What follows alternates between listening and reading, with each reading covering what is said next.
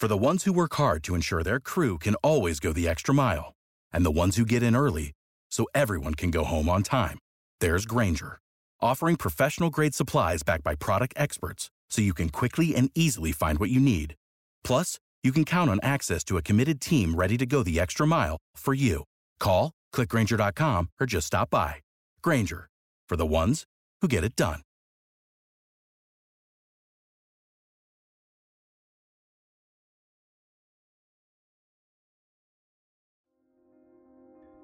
Sinead, you feel yourself getting younger, your 16-year-old self begins to melt away, and you no longer have some of the muscle that you built on the ship as a sailor.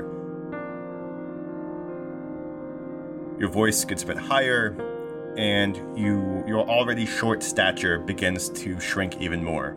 As you fall backward in time, you change into a child, a younger version of yourself.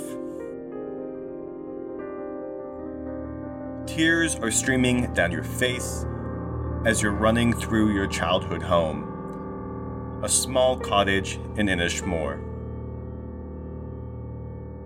After a particularly unfortunate fight with your father, Alan,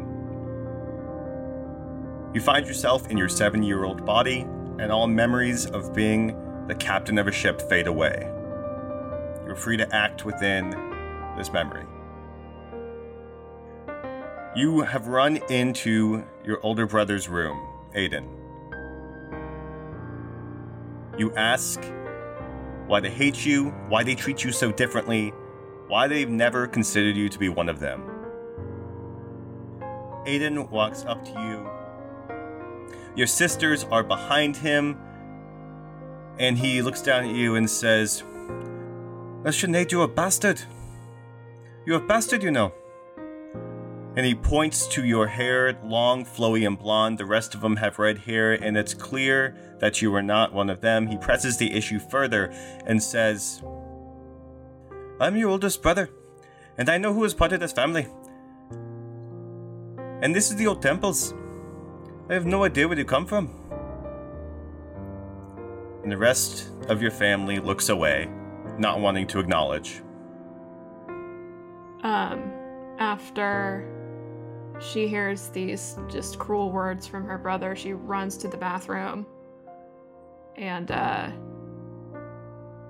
just looks at her hair in the mirror, like now seeing it as this symbol of being different from the rest of her family. And I think she takes some scissors from a drawer, maybe some like fabric scissors or something, and cuts all of it off so she can't see it in front of her face anymore.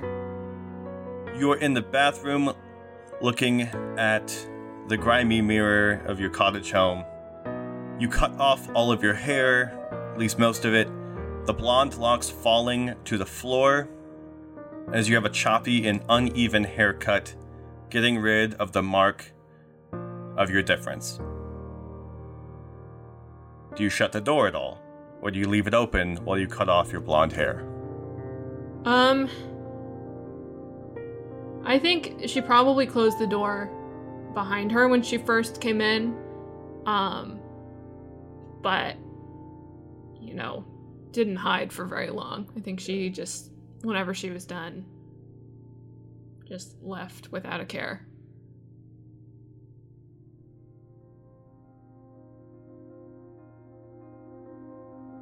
You can feel yourself aging older. It has been 4 years.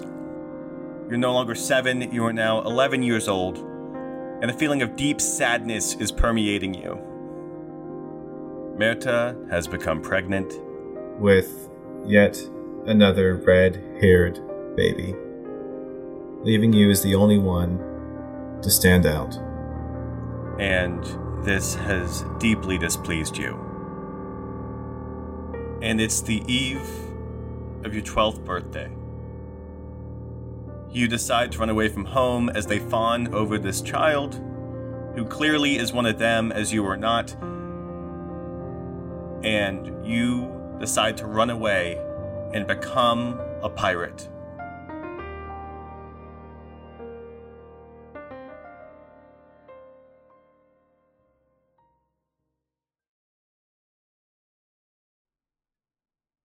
You feel yourself growing older again. And finally, the salty brine of the sea air fills your nostrils.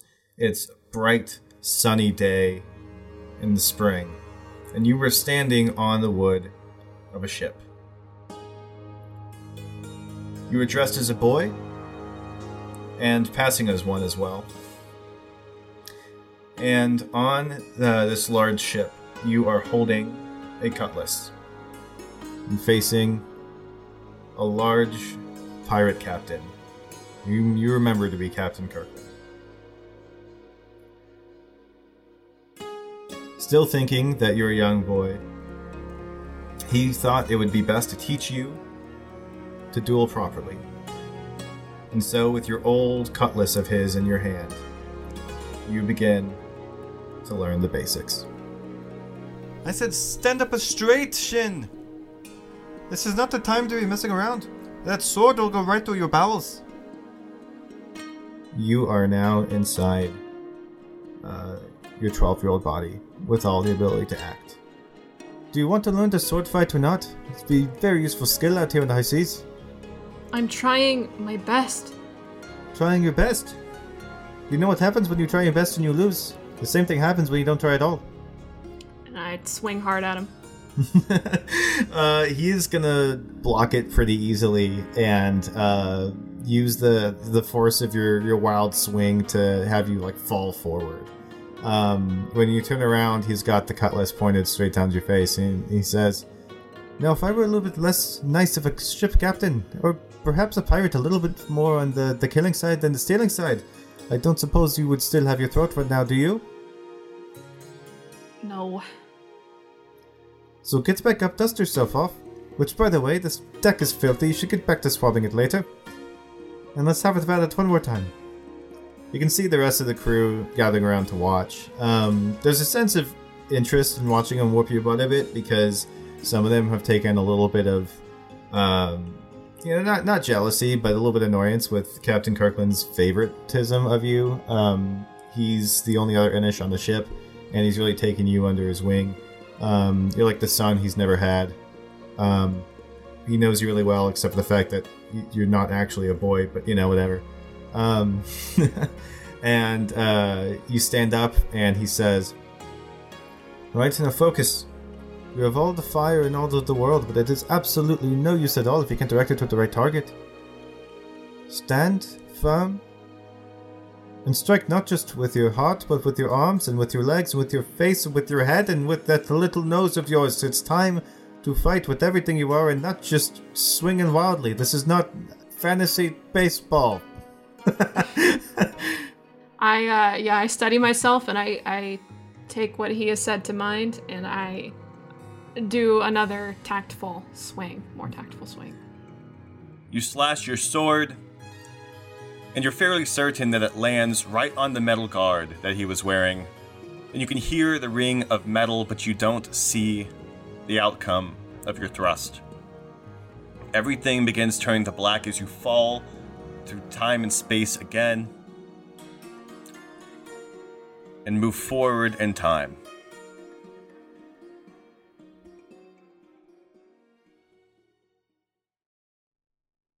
You can hear the sounds of yourself getting separated from your mentor captain. You see ships flowing before you as you jump from one to the other, sailing the sea.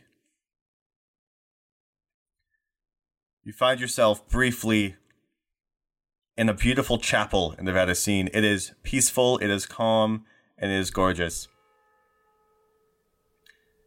When the bell tower clocks midnight, you turn 15 years old, and you fall asleep to the gonging of the hour.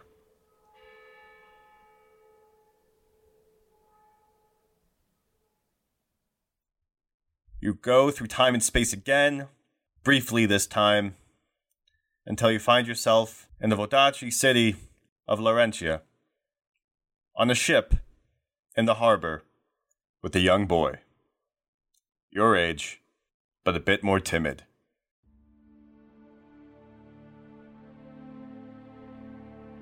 He has lost a locket that his mother gave him before he died. And he looks at you and he says, "Oof. I can't believe those bastard pirates stole it from me. Hey, who did they think they are?" Ironically, he is also a bastard pirate, but you get the point. And he tries not to cry, because that would be very embarrassing for this young pirate teenager. He says, "That's all I had left of my family. Oh." I tighten my grip on my sword and I say, "I'll be right back. Don't move." And I take off. Alright, you take off into the city. It is nighttime in Laurentia. Things seem pretty normal. There's fate witches getting along with their noble husband merchant princes, because that's what it was like 2 years ago. But you are 15 and running around the city trying to find the people that made off with this locket. You see a couple of piratey looking figures in an alleyway who are snickering about themselves. They are not dressed like the Vodacci nobility of Fantasy Venice, so you know that these folks are probably not the local yokels. They are just standing there chatting. I'm just gonna walk up to them and just kind of casually. Can I see the locket on them?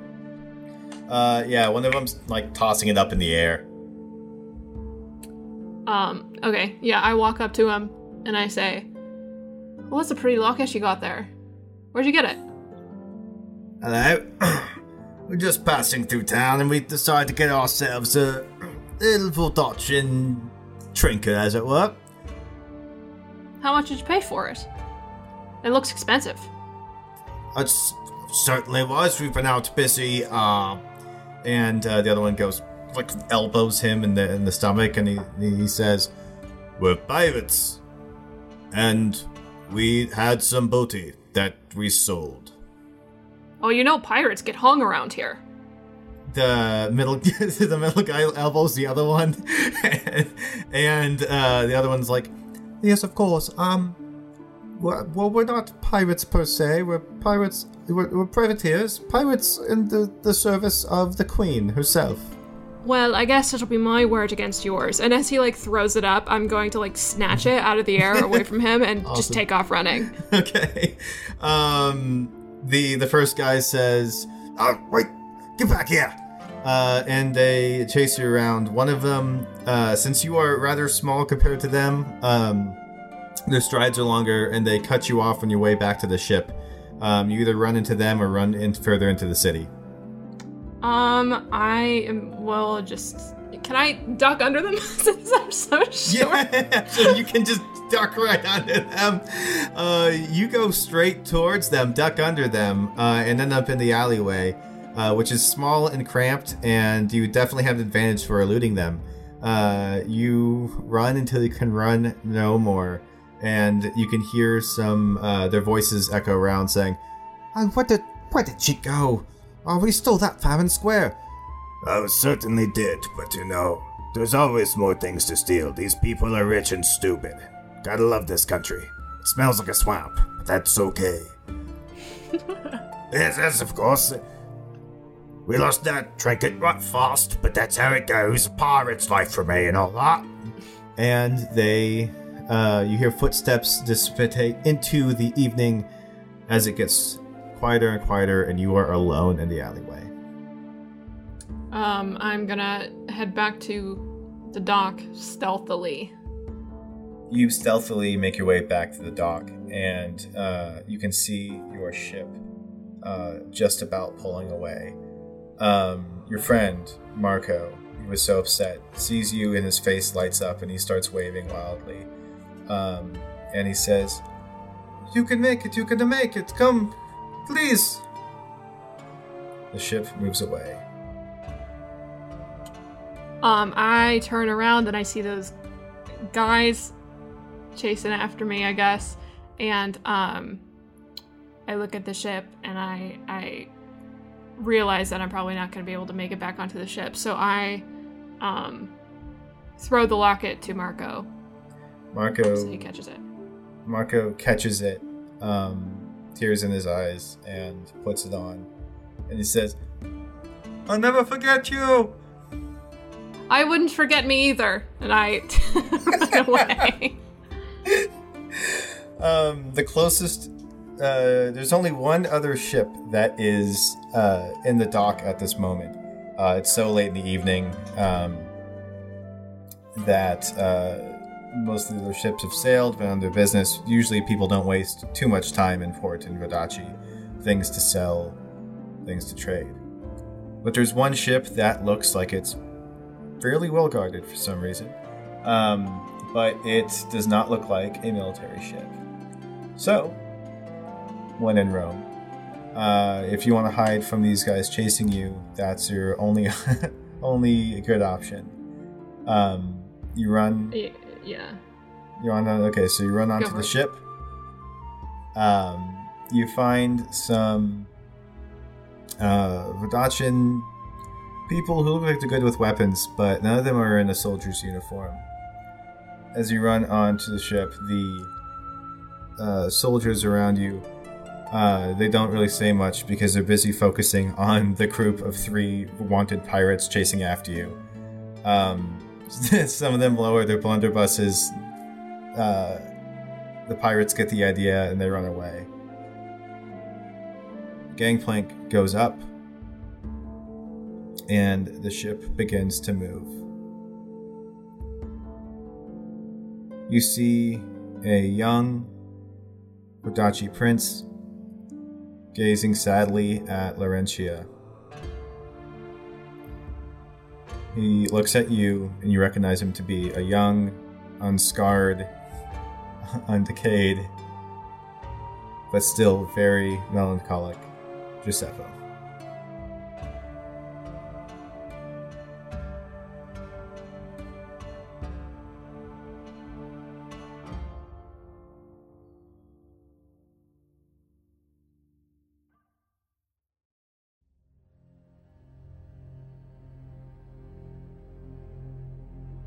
Arthur, you find yourself falling through space, moving through a dreamscape. This is not like the nightmares that you're used to seeing, but this is a set of surrealist images until you can see yourself in an out-of-body experience. You're walking through the forest of Luton. You start to realize that you're seeing yourself. You start to fall into your own body until you are once again back in the forest of Luton. Okay. And you slowly start to lose all memory of where you've been, but you gain the memory back of before your whole journey took place. Effectively, you are now again Arthur Windflagon before he ever met Giuseppe or fell victim to Lady Arbol. As you're walking through the forest, after a long day of hunting, you come across your old shack. It's distinguishably blackened, with some smoke coming out of it. You feel a source of panic, and you run through the forest until you near upon it and find the house has been burned, and there's no sign of your family. Arthur runs into the midst of the smoldered and long dilapidated ruins and just looks around, and in one hand he's carrying his bow and a quiver at his side.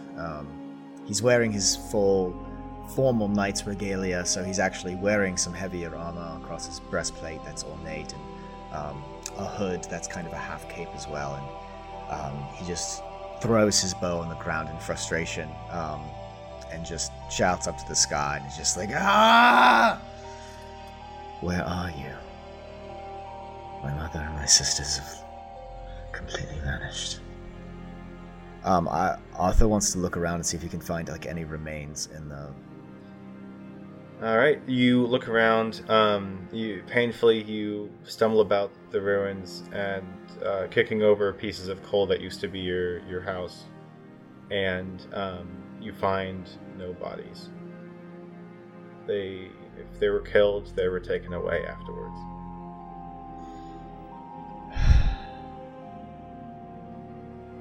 Just gone.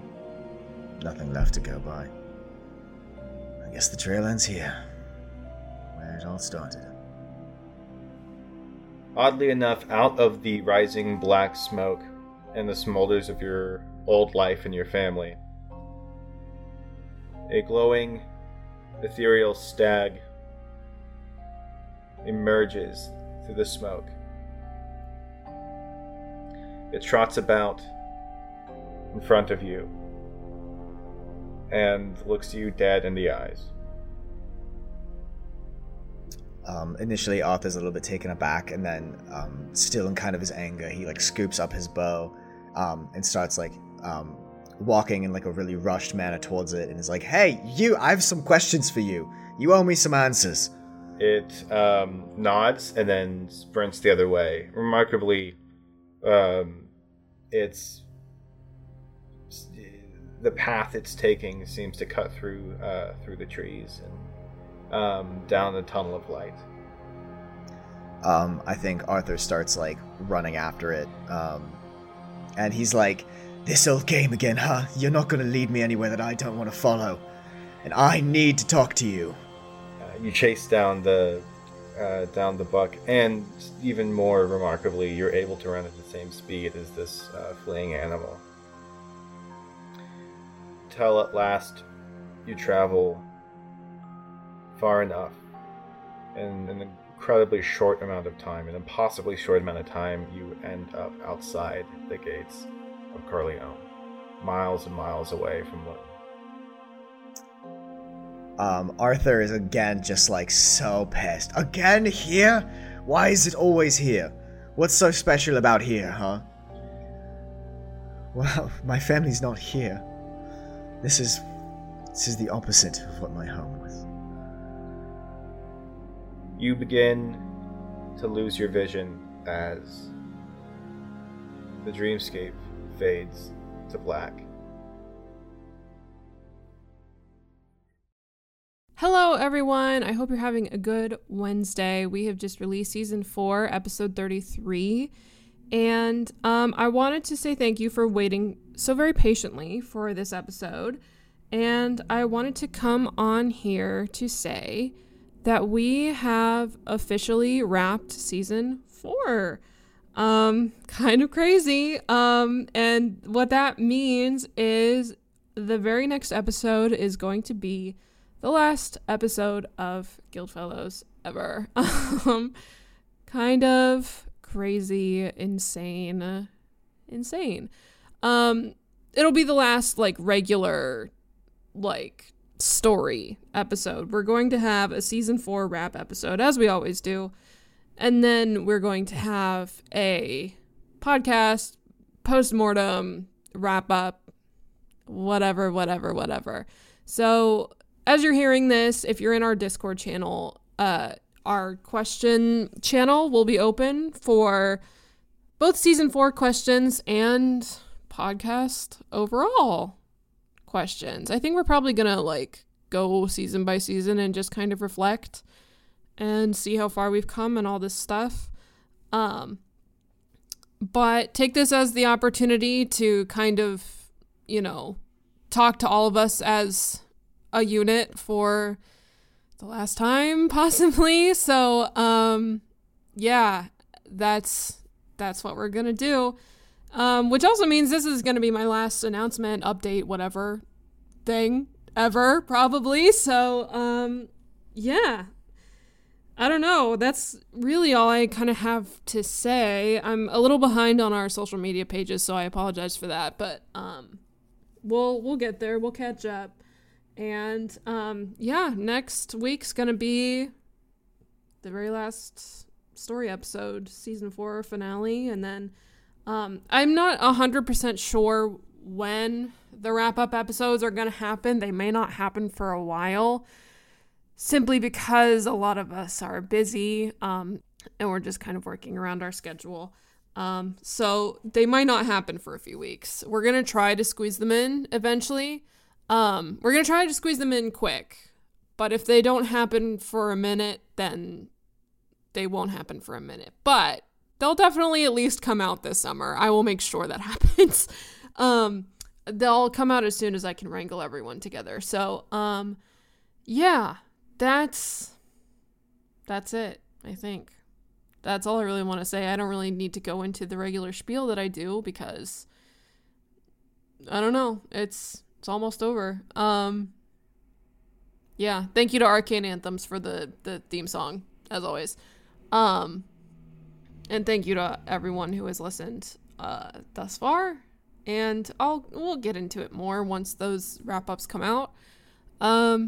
But yeah, that's what I've got. Thank you for listening.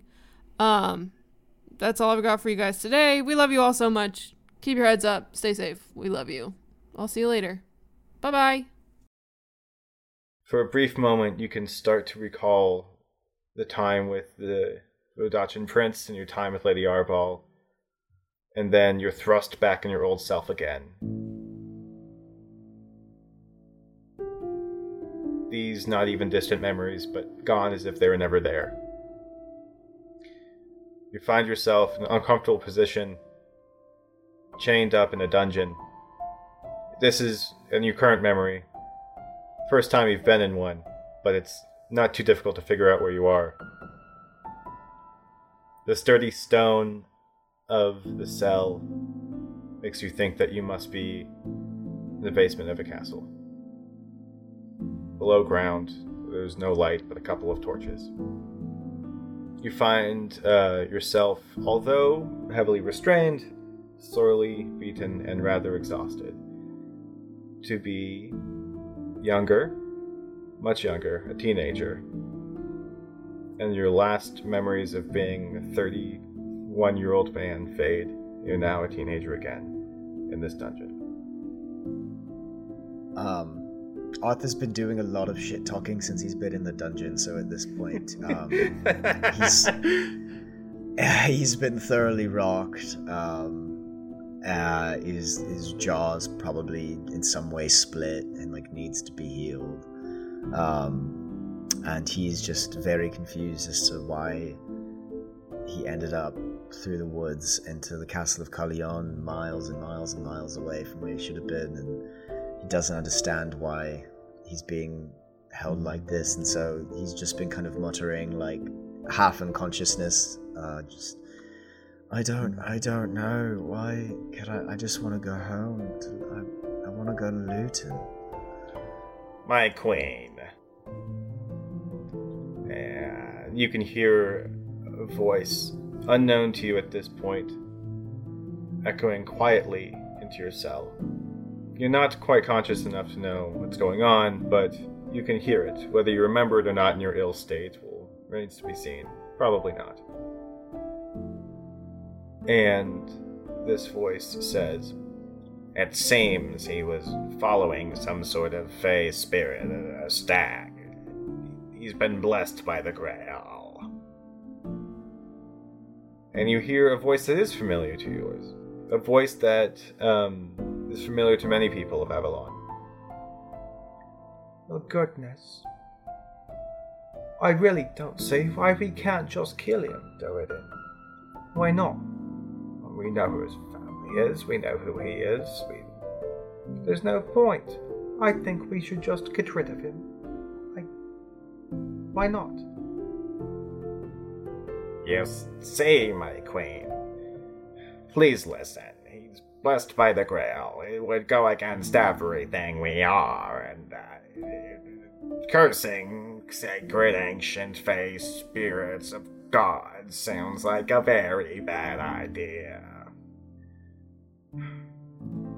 "Well, fine then. Perhaps we can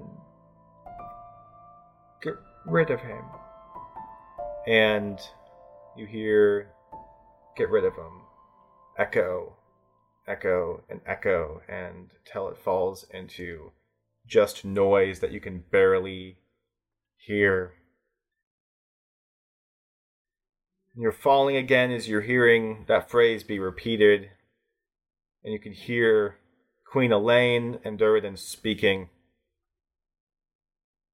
And you can feel your body growing up. It's being released of its shackles. It is getting healed. It's getting stronger and stronger. And you are much, much grown. You're a knight. You are yet again old. You're a strong knight who just turned 30 years old. A milestone that not all knights get to see given the battles that they've been through. And you've been through plenty of battles. Through the fields, assaulting castles. You've been through the thick of all of the barbarisms of the knight can be. The whole time your trusty bow at your side, plunging arrow after arrow into anybody who would dare oppose the queen. You are loyal to the queen, of course. But one particular evening, you find an opportunity that will solve some qualms you've been having. You are now completely in your old body again, and you're crawling around at night. You overheard earlier one of your companion knights saying that he's going to shove off his sentry duty in front of the sacred archives to get drunk. Normally I would report an honor violation like that, but it's actually quite good timing, so I'm going to let it slide this time. And you find the entrance to the Queen's private library and area of private records completely unguarded. Oh, look at this. It's just an open door. I think I'll go in. The door opens easily. It's not usually locked because symbol knowledge should never be locked, although heavily guarded with the best guardsman, who currently is getting drunk. You walk right in. A couple of scribes, 2 scholars, notice you barge in. They say, "Oh, stop there! This is restricted property! Get out of here right now, riffraff!" Friends. I'm here on orders of the Queen, but it's very hush-hush. You know the type of work she asked me to do. Abroad, overseas, some real sneaky stuff, right, friends? But we don't need to talk about all that, but I do need some information that is very important for an upcoming assignment. Do you have any records about the man and the legacy of Robin Goodfellow? They seem a bit taken aback. One of them says, "What are you talking about? Why would that be important? Last I heard, the Queen's interests lie in Vodachi with her trading routes." The last time I checked, I was the Knight of the Grail, and you were the common scribe here just scribbling away the things that happen in the real world. But I do need that information, and unless you want the darker side of the crown knocking at your door, I would make haste. I can roll an intimidate check if you want. No, that's good. Well, I mean, these guys are nerds. I mean, so it seems that Yeah, you fucking nerds. Whether Go they outside want and touch grass, bitches. Whether they want to actually get after you or not, I mean, they are, social strata aside, they have no weapons and they're scrawny, and you're a knight. So if they want to resist, wearing my knight's regalia. I mean, they could try to pick a fight. Realizing they don't have much of a choice and grumbling about where the sentry must be, they reluctantly guide you to the section of history of Robin Goodfellow. They stand behind you and wait for you to pick out the book. Okay. Is this it? Just the one volume? One was more than enough, I'd say. I was a rabble-rouser, not best kind of Avalonian, we like to say around these parts. Does this book include any official records that come from the Crown regarding Robin Goodfellow? Absolutely it does. legal codes, trials, minutes, the courts, everything concerning this man and his legacy. It's all in here. So the Queen likes to keep things together in narrative form. Easier to remember that way. I see. Thank you, gentlemen. You may go now, and Arthur puts down like a stack of like 8 gold coins on the table and like splits it into 2 sets of 4 like poker chips and slides it to the 2. The 2 of them look at each other and then they're like, we're not above this. They each take them and they get lost. You're alone. Sometimes you have to resort to unsavory business to make sure that the justice is being kept in the realm. I don't doubt that you did say that out loud, considering the Queen uses you as like a sneaky spy envoy with like a bow. You probably do talk to yourself about your skill with nefarious deeds. Alright, so you open up the book and you find all manner of information. You have an upcoming mission on behalf of the Queen. You've heard through your spy network some fascinating tales of the Prince of Radachi, who has escaped and left during a succession crisis. The Queen has asked you to, via subterfuge and anything that you can carry along your way, return him back to ensure the stability of the global economy. But that has nothing to do with what you're holding, although you were able to convince those scribes it was. You can find the legacy of Robin Goodfellow, man who stole from the rich, gave to the poor, his legacy, and what he did. But the narrative ends halfway through, and you notice that Robin Goodfellow had a successor. And there are actually 2. I am named Lancel Wentflagon. Took the name Robin. So you can find the memorandums and the history recorded of his deeds. And after the brief pause in burglaries and such, it all started back up again, unbeknownst to the people, the police of the time, until the mystery was solved when an expert archer was caught on the mayor's grounds trying to steal from the mayor of Lutton. Fuck, Dad. What were you getting up to? It says that first people thought he was merely poaching, given his skill with the bow would be emblematic of only a skilled hunter. But enough evidence was brought up during the trials to connect this man as the successor of Robin Goodfellow. And Robin Windflagon, the man who stole from the rich and gave to the poor, was hung from the neck until dead. It ends with a connection to his son, the young Arthur Windflagon, who should be cast out and rubbed out of history whenever possible. There's no mention of the fact that this young boy was chosen by the Grail, and it would not be so simple to rub him out of history. But that is something that you know, and will remember.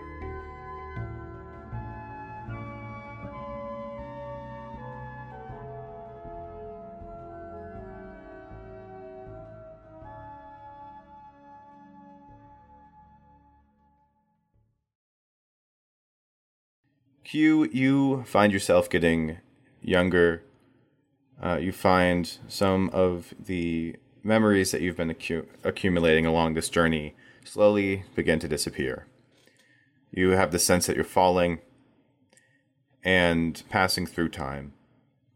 Your memories from this long-term amnesia since before, way before, right before the journey that landed you on Arbal's Island begin to return, and the memory of you being a sailor on a ship begins to melt away. You begin to inhabit your old body when you are a young noble in Montaigne, hanging out with your best friend, Adelaide. You are now young Q and able to move around as your young self. You and Adelaide are in one of the many rooms in a palace. You don't know which of the many palaces of the Emperor you are currently in, but as usual, when the Emperor decided to move around Montaigne, you and your family went with as one of the Emperor's inner circle. As you're sitting in this sort of drawing room, Adelaide is staring intently at you. And Q says, okay, so here's what needs to happen at the event tonight. While you're doing the procession, I will sneak out. I know exactly where they keep all of the good sweets in the kitchen, and they're not supposed to give them to us, but I swear I can talk my way into it. And they have some things that are only for the adults, but I can sneak us a couple. This is the kind of thing that makes me your friend, Q, but what constitutes only for these adults? Okay. So you know, like, wine, right? Yes, yeah, I do. Yeah, like it's the harder stuff than that. It's like very nice fruity cocktails with very pretty colors. She smiles and says, "Oh, I like pretty colors." Yeah, well, you know, when you become empress, you can just drink whatever you want. You can make everything pretty colors all of the time. We do a lot of earth tones here, and I just, like, Q is not, like, paying attention to her.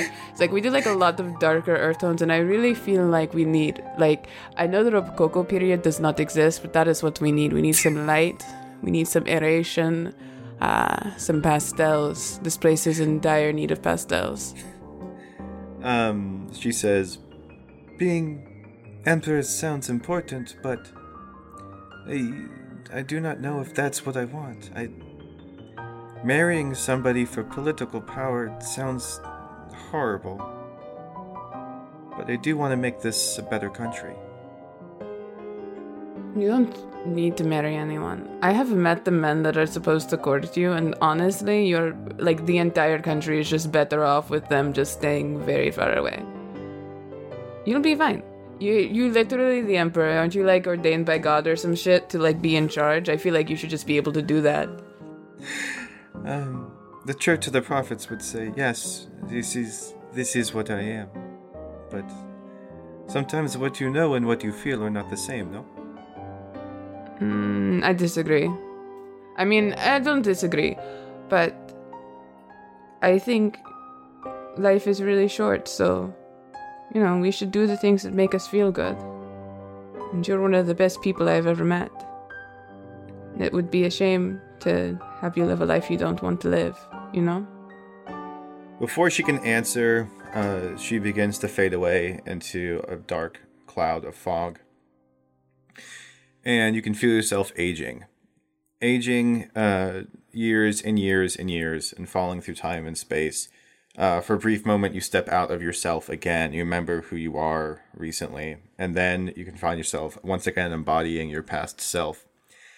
Until you reach the age right before you set out for Vodacce.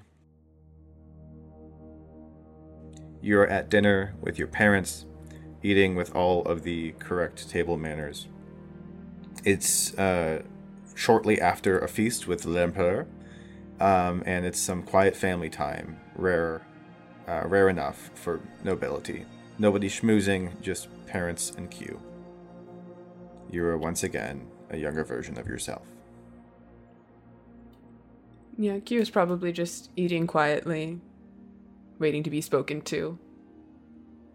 Your father says, Q, you've been a prodigy, off from sorcery and all these wonderful things, but this is not something that you've taken seriously, no?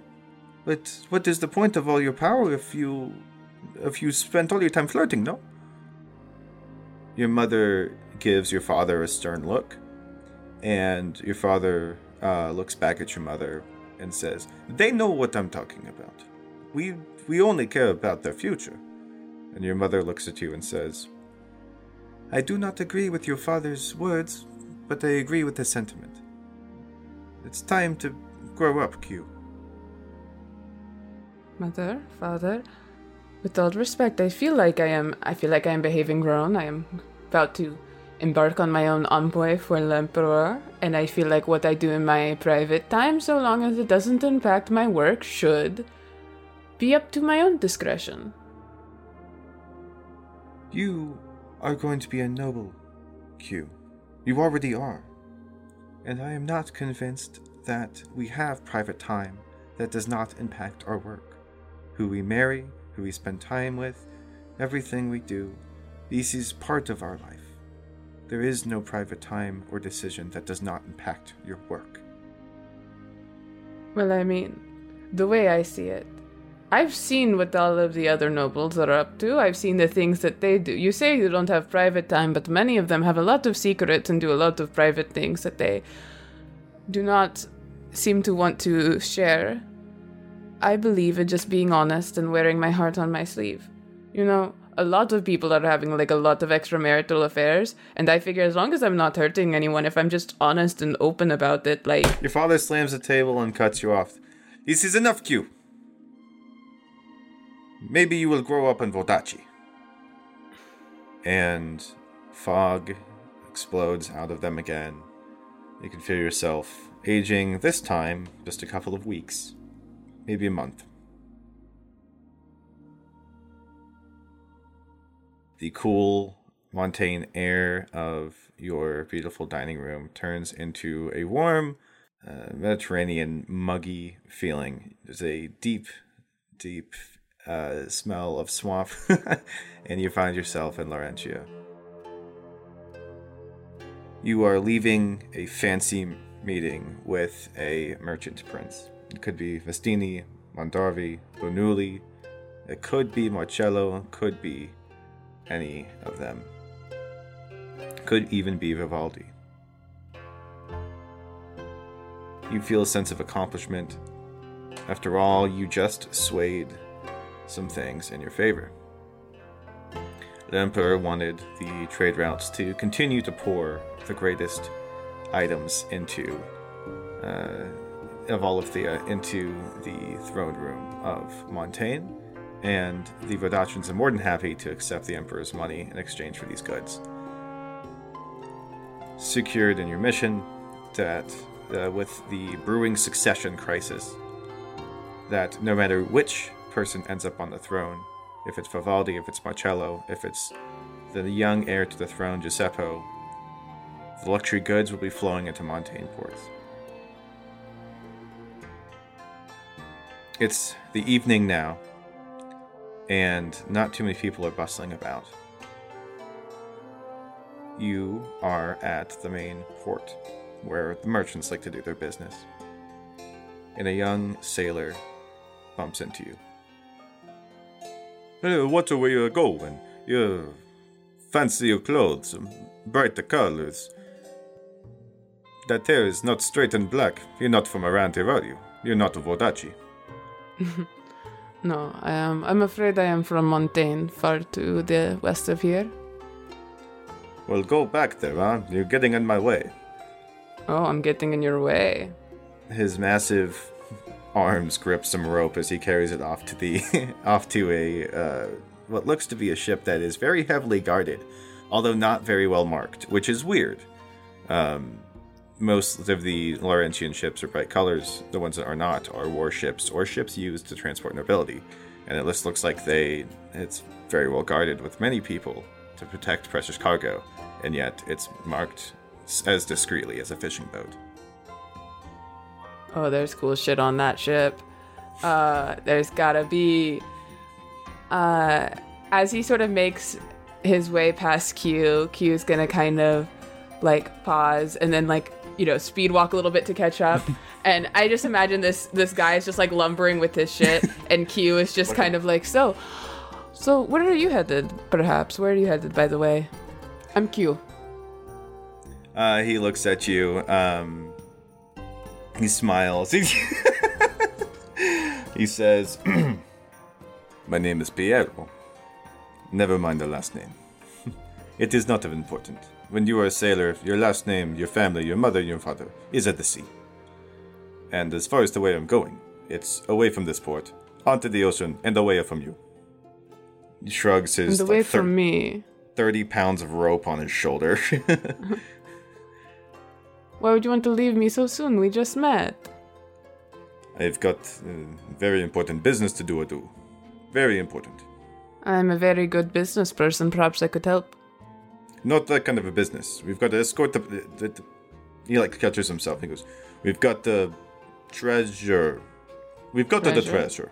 You know, I pride myself on my negotiation capabilities and my discretion. Perhaps while you are transporting treasure, maybe you need someone to help make sure other things on the ship go well.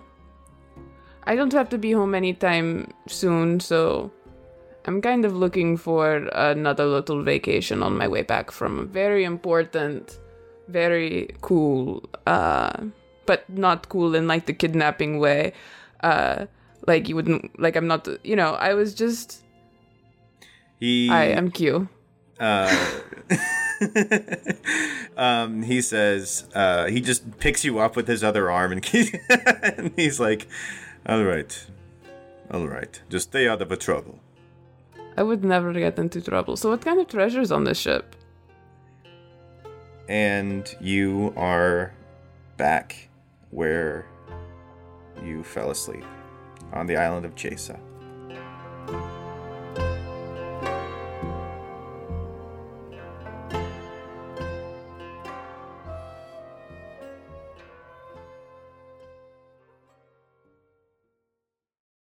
For the ones who work hard to ensure their crew can always go the extra mile, and the ones who get in early so everyone can go home on time, there's Grainger, offering professional-grade supplies backed by product experts so you can quickly and easily find what you need. Plus, you can count on access to a committed team ready to go the extra mile for you. Call, click Grainger.com, or just stop by. Grainger, for the ones who get it done.